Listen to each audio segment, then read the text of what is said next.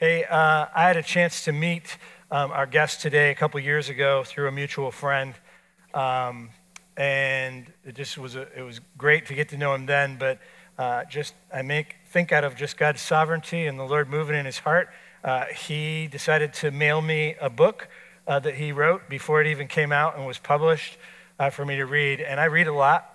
It's just part of how I live my life. I read a lot of books, but it's very seldom that I pick up a book and just read it right through. And this is one of those books. I really couldn't put it down. I read most of it in one day and just finished it up the next evening.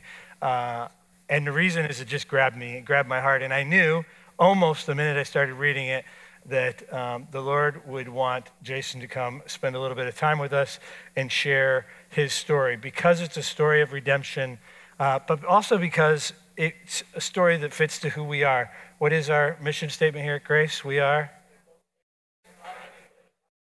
are a mosaic striving to live like Jesus. And that mosaic thing creates a lot of complications sometimes, doesn't it? The black, white, rich, poor, young, old, means we have differences. And if we're going to relate well across our differences, then we need to be pretty in touch with who we are before we can really relate to somebody else.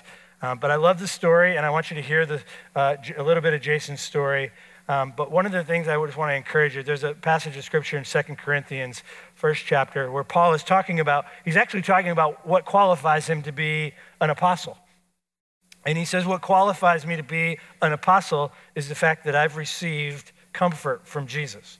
Not his training, not his education, not his prolific way of writing, whatever. It was none of that. What he said is, I've experienced Jesus in my difficulties, and because I've experienced Jesus, I'm able to give Jesus to you in your difficulty. So the passage says, praise be to God, the Father of the Lord Jesus Christ, the Father of compassion and the God of all comfort, who comforts us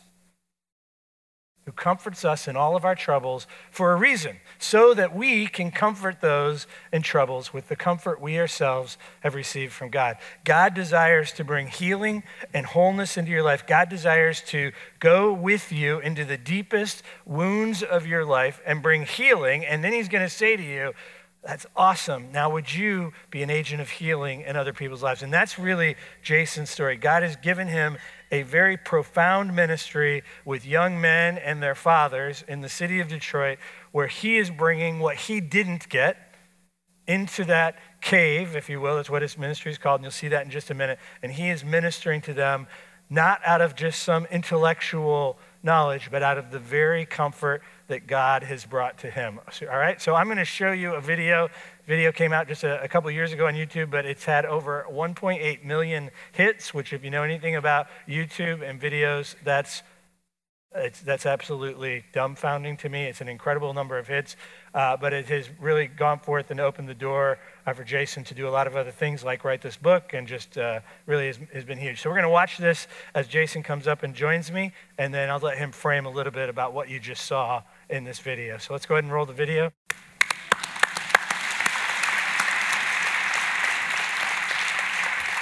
So I'm going to give Jason an opportunity to share a little bit of his story and to talk a little bit about the book. But before we do that, I just want you to kind of tell us, like, what's going on there? What are you doing with the kids? How does the martial arts fit into that? Just kind of unpack what is the ministry? How do you bring this healing that you're trying to bring? And then after that, I'd love for you to talk about, which I've seen multiple videos, but what's up with the dads and the push-ups? Because I don't know why. I'm just trying to show off, but I cry every time I watch that video. Yeah. I'm not even sure why. When we had breakfast together, I asked him, like, what do you suppose that is? But there's something very moving in it for me. And I'm not even sure I figured out what all that is. But what are you doing? What are you doing with the boys? And so they get to break a board. What does that got to do with growing up?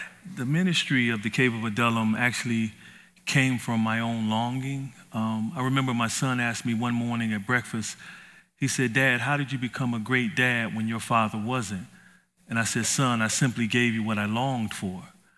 And so the Cave of Adullam is literally what I longed for, is to have a man or someone that you can trust who follows God, who can guide you along this path of what it means to be a man, and to have a safe place where I won't be condemned but challenged and loved and empowered.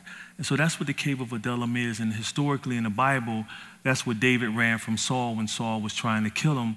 And at this point in David's life, he was questioning if he was going to be king, Sure. And how often do we question really what God told us will actually happen? And so 400 men came to David who were distressed, in debt, and discontented, and they made him their leader. And what was interesting, when we did a Bible study on it, the group moved on studying David and his men, but I stayed in the Cave of Adullam because something was unique about these same men who had given up on life, basically, were the same men who came out to reestablish Israel and were called mighty men of valor. Right. So basically, the Cave of Adullam is a safe space where men can get with other men who care, work through their fears, failures, and to become mighty men of the Most High. So, yeah. So the young man, Bruce, right? Yes, sir. So Bruce gets to the point where there's lots of tears. Just you're kneeling down by him, not shaming him. Is that a common occurrence in that room that they get? And is that a leveraging point often when you? And I'm not saying you're trying to make the kids cry, yeah. Oh, no, yeah. but I think most of us men would agree there haven't been very many people who've ever said it's okay. I've spent most of my life trying to figure out how not to cry, Right, because exactly. it's just a sign of weakness or whatever I've been told. So it's not a safe place for sure in a lot of cases. So tell me about that. Like Bruce is there, he's crying. Like, is that part of the strategy, or is it what? Just tell me. It's a part of just allowing a boy to be a human or a man to be a human. Right. So that was not new. I mean, I didn't set the camera up like this is going to go viral. That happens all the time. We call it a moment on the mat. So when you allow men a safe space where they can trust you and be vulnerable with what they're really feeling and hiding, or they cry. Because in life, we cry. We're crying, but it doesn't come out as physical tears, but it comes out as spousal abuse or pornography addiction or drug addiction or at-risk behaviors.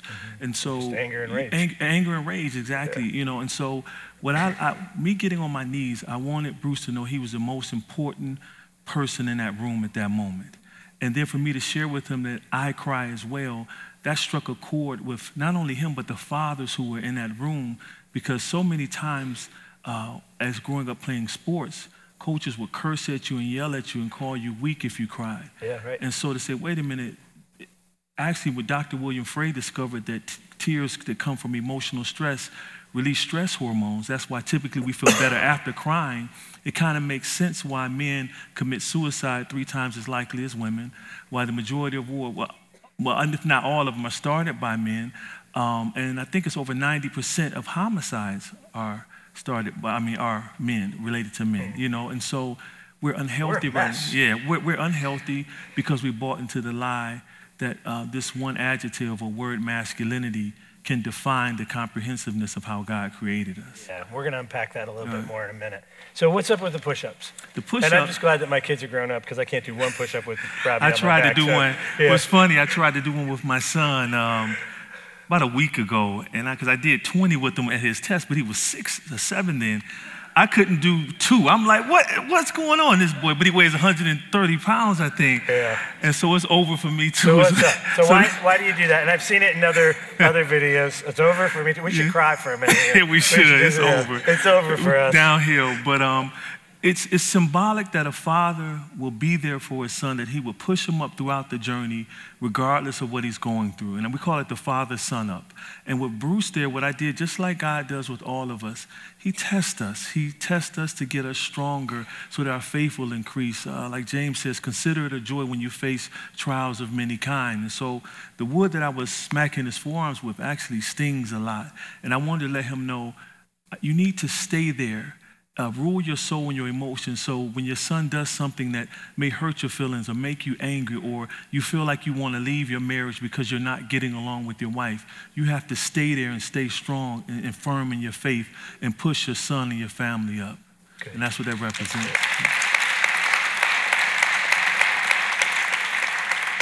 So, interestingly enough, the cave and the ministry of the cave is in the book, but that's not really what the book is about. The book is really your story, Yes. And it's a powerful story, and it's a story that I want you all to take seriously and maybe get the book afterwards and read it. But in a few highlights, can you just touch on some of your life and the trauma that you experienced growing up, and that'll get us to kind of the other side of how God has entered into some of that trauma. So, well, it's a long story, but I'm going to do my best to confine That's it. My grandfather, as I mentioned in the first chapter of my book, he was lynched and beaten by racist police officers in Fort Pierce, Florida. He hated injustice. He hated people being treated a different way because of their skin color. And he would often stand up in lines where it was coloreds only and whites only. He wouldn't play that. He would go to the front and get the food for him and his family and leave. And because of that, he created a lot of enemies in Fort Pierce. And one day, they snatched him out of his friend's car, beat him, lynched him. And they said his head was as soft as cotton. And so I never knew really what happened. I never met him. I knew it had to be something traumatic because the family never talked about it. But I saw the trauma played out in the lives of my mother and her brothers.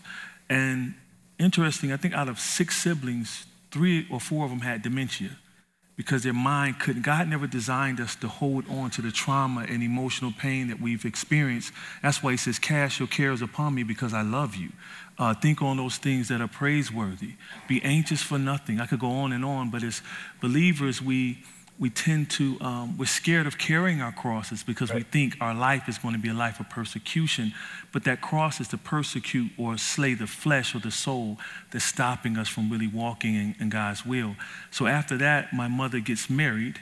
Her first husband was very abusive. He would slap my brothers with the flat sides of butcher knives for spilling something on their pajamas. He would come home and shoot the gun in the house. She was able to leave that marriage, moved to Detroit with my father, and then I believe maybe 3 years later, my brother was murdered. And then after that, I can go on and move on. I lost my best friend who dropped dead of a heart attack. But I praise God because with Daryl, he was always the strongest in the gym, and I could never outlift him. And at his funeral, I said, man, so you're going to beat me to heaven too?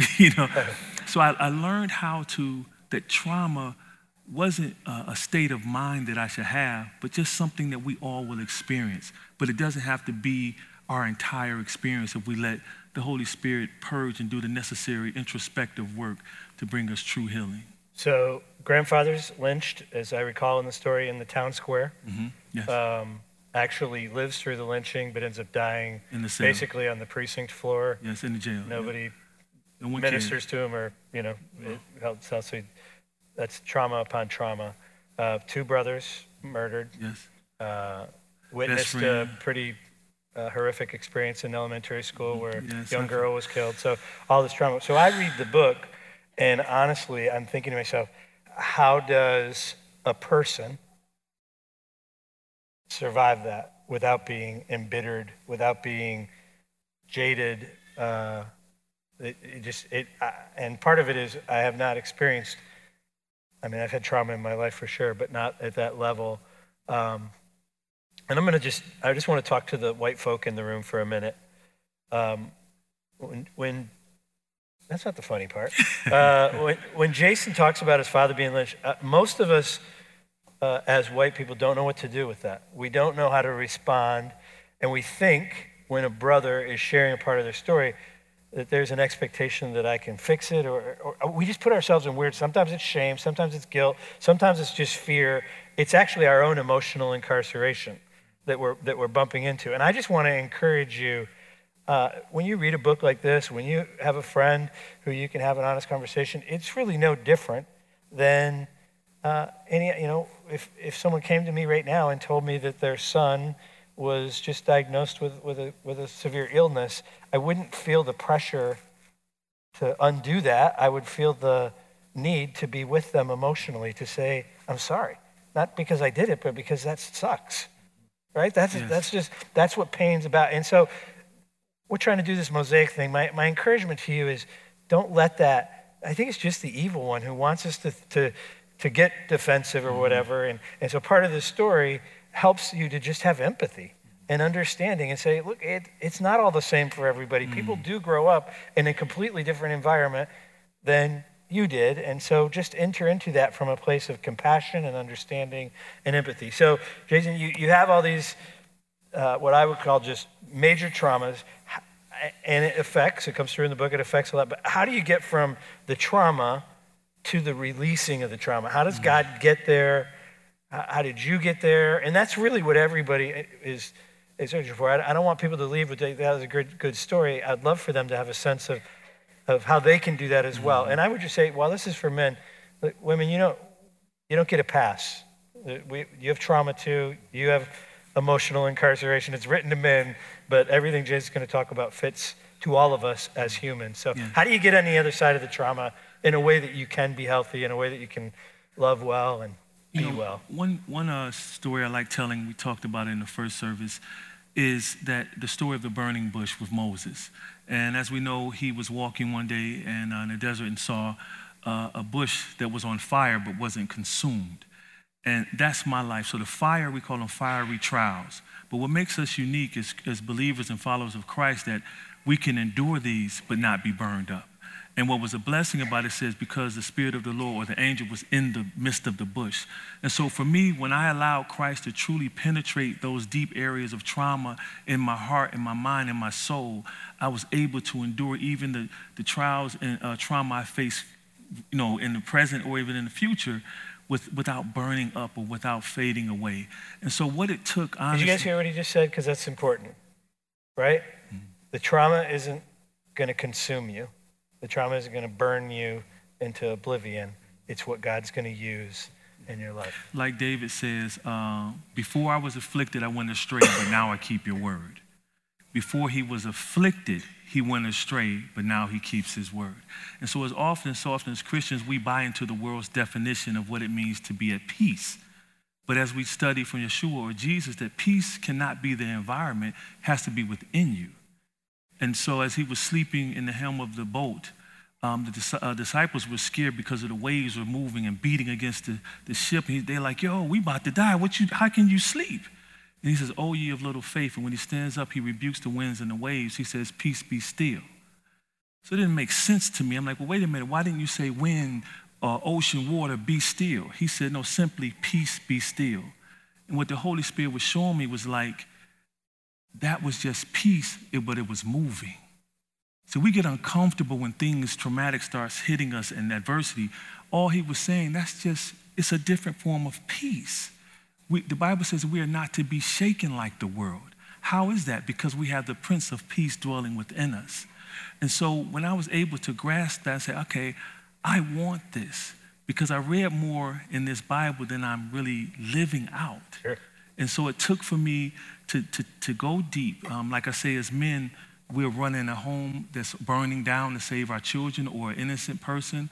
We're jumping in front of bullets for our loved ones. But if we have to have a conversation where we have to share our emotions with our brothers or our wives, we're like, yo, I can't do that one because I may cry, But as we were saying earlier, the beauty of God just showing me the power of being not just a man, but a human, it liberated me. So we were talking about Jesus and Lazarus. And so God forbid, like we were saying earlier, if you were to drop dead of a heart attack, and if I had the power of Christ to raise him, I would not cry. I would just say, hey, Doug, wake up, brother. That was scary, but just let's go. Get up. I would appreciate that. Yeah. And so what I discovered, I'm like, wait a minute. Why did Christ cry so? Well, they said, wow, look at him in the shortest verse. Yeah, he knew, but more so, he was part human. It was important for him to grieve. Right. And so the reason why so many relationships are hindered in the body of Christ is because we're following the world's definition of happiness. So we'll say, have a good day. But what's a good day? That means there is a bad day. But there can't be a bad day because the word says, consider it joy when you face bad things. It's like, wait a minute, so what's wrong here? We haven't renewed our mind. We're still conformed to the ways of the world. And so that's what's happening. That's why we're shaken when adversity comes. That's why, the phrase racial reconciliation, that's silliness because you can't reconcile something that was never together. So what we need to do is, I hate the word race anyway because it promotes competition. The word itself is a competition. So I love to know what's your ethnic background, what's your ethnicity. And so, but yet there's still uniqueness in the way we deal with trauma. So for instance, Many of my Caucasian friends, I have an Irish American friend, his trauma looks different from mine. And so he told me, he says, Jason, like with me, you ever wondered why a banker could lose his job and go home and kill his whole family himself? But yet you could lose 3 or 4 jobs and find another one, you won't do the same? He says, white privilege is real. He says, but on the flip side, it hurts us as men. I said, what do you mean? He says, I am a failure if I ever get fired. There is nothing to live for. And so at the same time, I thought this was just a black thing. And we do experience trauma at a higher rate, but until my heart was soft enough to see myself and others, beyond the skin color, beyond just the little get-togethers, we play church, we've mastered church culture, right, but we don't really live for Christ. Right. And so I'm tired. The reason I have no bitterness looking at you, when I came up, I studied Egyptology. I was in Pan-Africanism and Nation of Islam. I studied Hinduism because I knew there was a God, but I didn't like church because of the hypocrisy, the pimping preachers, and all this other stuff. But what I saw when they told me that the white man was the devil. I'm like, well, wait a minute. That was a lie. I never could buy into that because I had too many quote-unquote white friends who were a blessing. But it was hard at first to live from it because that's your program. You cut on the TV, it's programmed to put us against each other. For sure. So if we don't guard our hearts and minds like the Bible is telling us, I can't see you for more than your skin color. I can't see you for more than what you have that I don't have or what I have that you don't have. And so until, as we were saying at breakfast, until we allow God to truly heal us, I mean, not this pretentious stuff. We could sing here and we love you, Lord, and all of that, but we walk out here disheartened and discouraged and still holding on to weights that he said should be light. So we're carrying burdens that aren't his. And that's another thing. If you're not in touch with your emotions, you can't even allow your soul to grieve. Like David says, oh, my soul, why are you distressed within me? Regain hope, for we will worship the Most High again. And so for a man, when he can't embrace his emotions, Doug, he can't really worship God. How can you cast your cares if you're always faking it? You don't know what your cares are. Yeah, exactly. Yeah, for sure. It seems to me my journey, Jason, I want to, maybe I'm asking you a question or just asking you to respond to this, but my journey has always been the beginning of that process feels worse than the end. So when you begin to face the traumas, it's unnerving, it's unraveling, it's discombobulating, it's every word I can think of. And so I think we begin sometimes to enter into that. The Spirit of God draws us into it, but because it stirs up deep pain, we tend to say, I figured out how to live with this, or I think I can just live with that, I don't want to go. So was that part of your experience? Do you experience that as you bring people through? Oh yeah, especially as men, we're taught that again, the word masculinity, it's only so many attributes. Look it up. It's either to be strong, bold, or assertiveness or aggression. But what about the compassionate, the love, the caring, and all these other attributes? So as men, we always want to be hard, but we don't want to do something that's hard. And so going deep and dealing with the past father wounds, the words your father said to you or your mother not trusting you, basically were telling you you're a failure. But she wasn't. My mother was just overprotective because she lost 2 sons potentially, because my other brother was through a different marriage. And so yes, it's hard, it's difficult, but I got tired of losing, man. And so with my wife, I got tired of just sweeping issues under the rug. You know how we do, and just maybe it'll blow over. But it doesn't. So when the winds of worry and stress come, that rug flips over. And now all these issues that we swept under the rug arise again. And so with my wife, now we're to the place, because of the hard work, because of the hours of counseling and meeting with our pastors, we are now at the place now where if we argue, we reset immediately.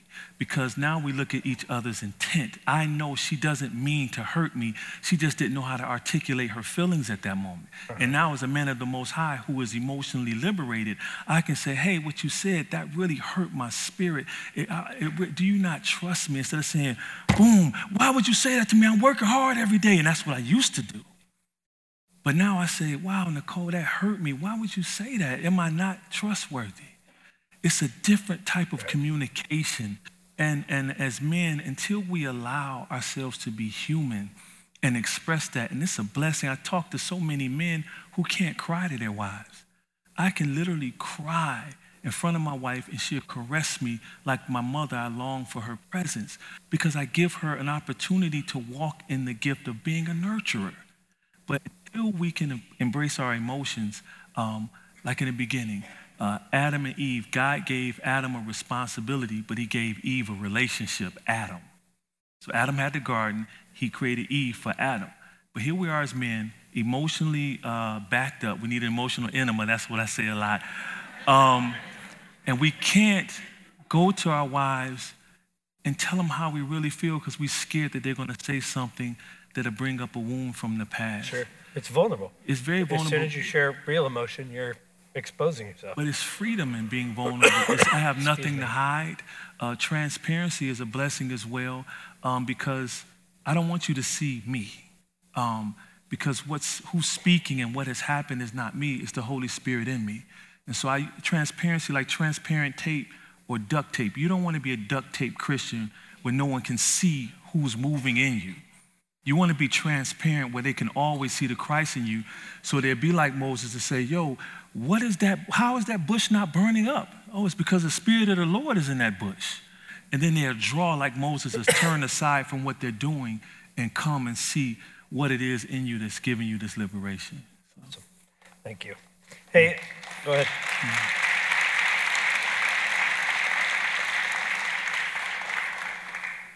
One of the things that really struck me as Jason and I had a chance to sit and have breakfast is Ephesians 4:32 says, be kind to one another, tenderhearted, and forgive one another as Christ forgave you. Be kind, tenderhearted, forgiving, and do it the way that Christ forgave you. And I think when I think about grace, and I think about what we're trying to do across racial lines and to be brothers and sisters who just love each other well, I think the epiphany, and I think maybe I knew this, but it just became more clear, is we can't live out this passage until we're honest with what we actually feel. And so if there's resentment, we name it. We say, I am resentful of. If there's anger, we name it. I'm angry. Even if you don't know why, being able to put real names to the emotions, being able to invite the Spirit of God into it.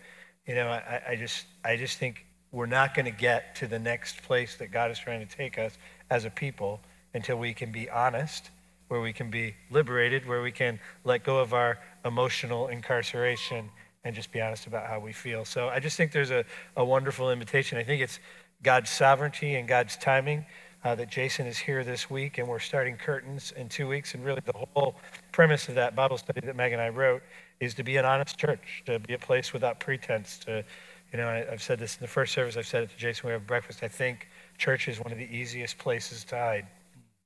You learn a few good phrases, you put on the right face, literally, you put on the right clothes, and you can be a good Christian.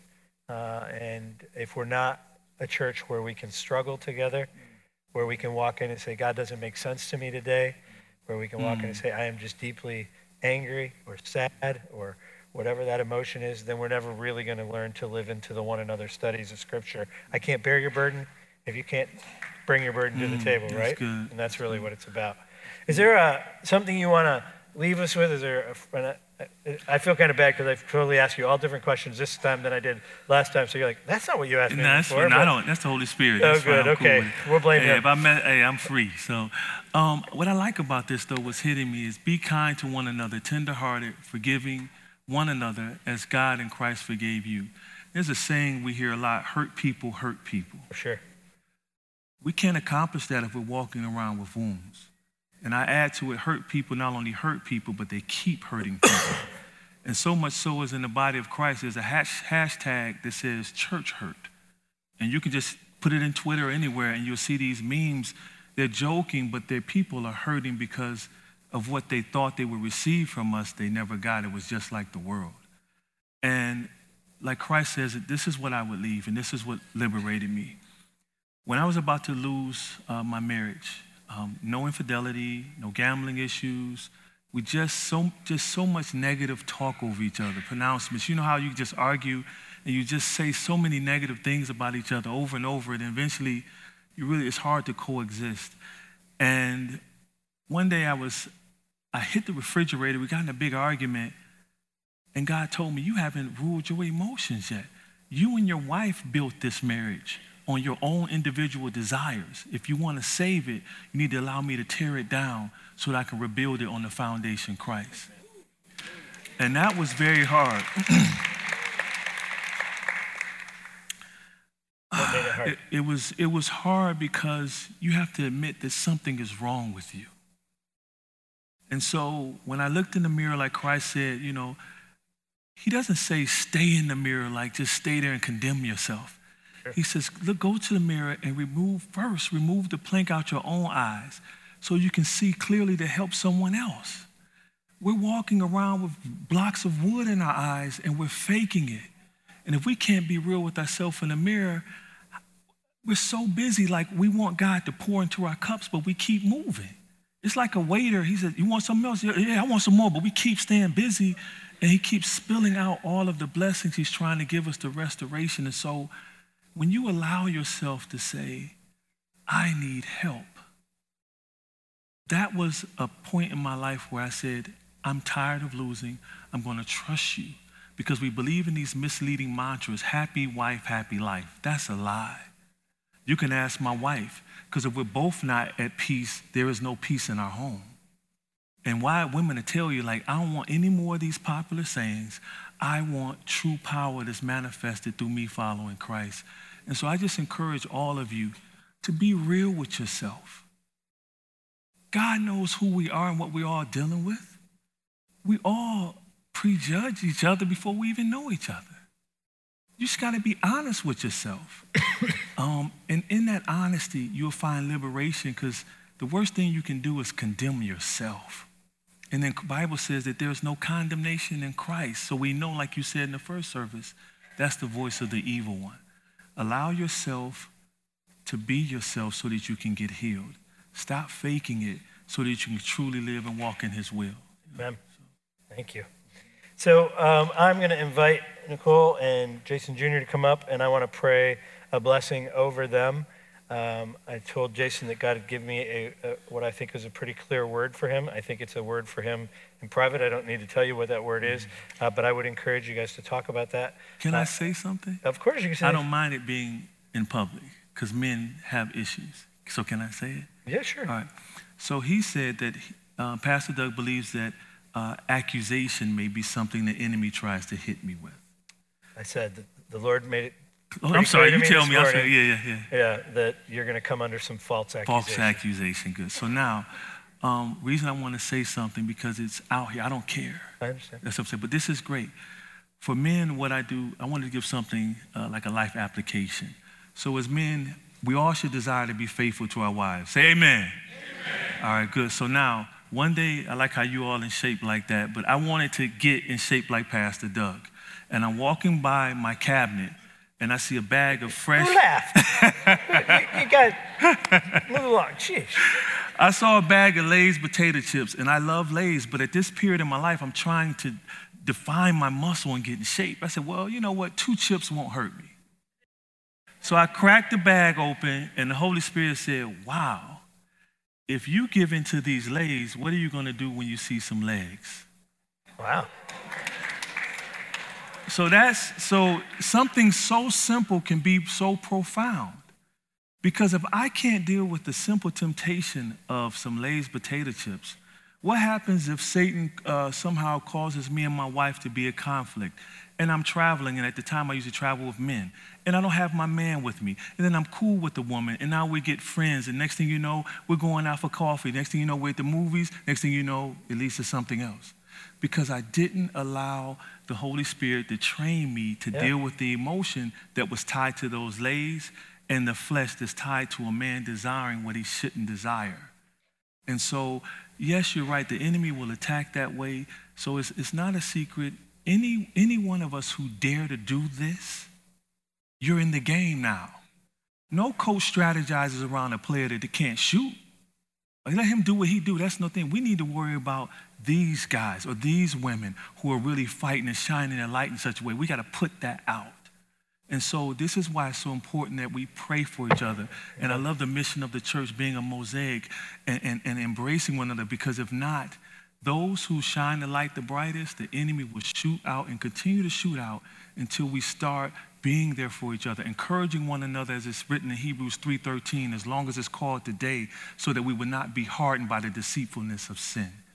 And so I just wanted to I want to be transparent forever. I don't have nothing to hide, you know. No secrets. I don't want to go back into my jail cell. I'm free.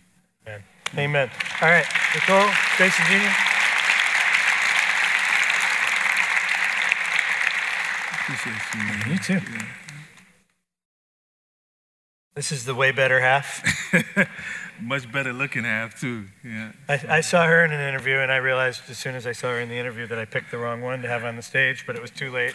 Water was already under the bridge. So we'll have her come back. Maybe we'll have both of you come back sometime and just talk about what the Lord's done in your marriage, which could be a pretty powerful thing. Yeah. But let me just pray for you. Lord, thank you for the Wilson. Thank you for the story and how it continues to unfold. Thank you for the healing that you brought to my brother's heart. Thank you for the honesty and just the peeling back of the layers.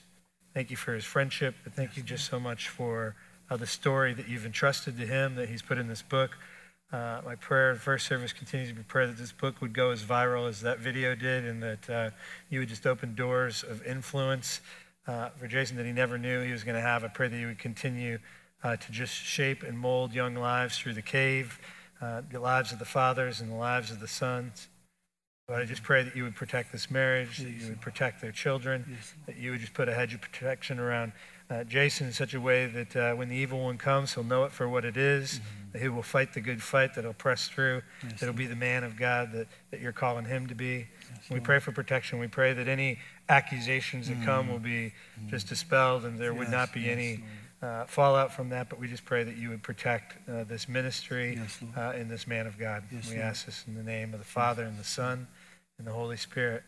Amen. Amen. Thank you. Let's thank the Wilsons. Thank you. I don't know how many books we have left. Okay. Just so people know. Yep. Yeah, thank you so much. Yeah, for sure. Means a lot, man. Yep. All right. So Jason just let me know that he has books, but he doesn't know how many he has left. There was quite a run on them in the first service, so please don't trample each other getting back there to get a book. And if if we're out of books, I'll get some from him and we'll sell them next week, and we'll go from there.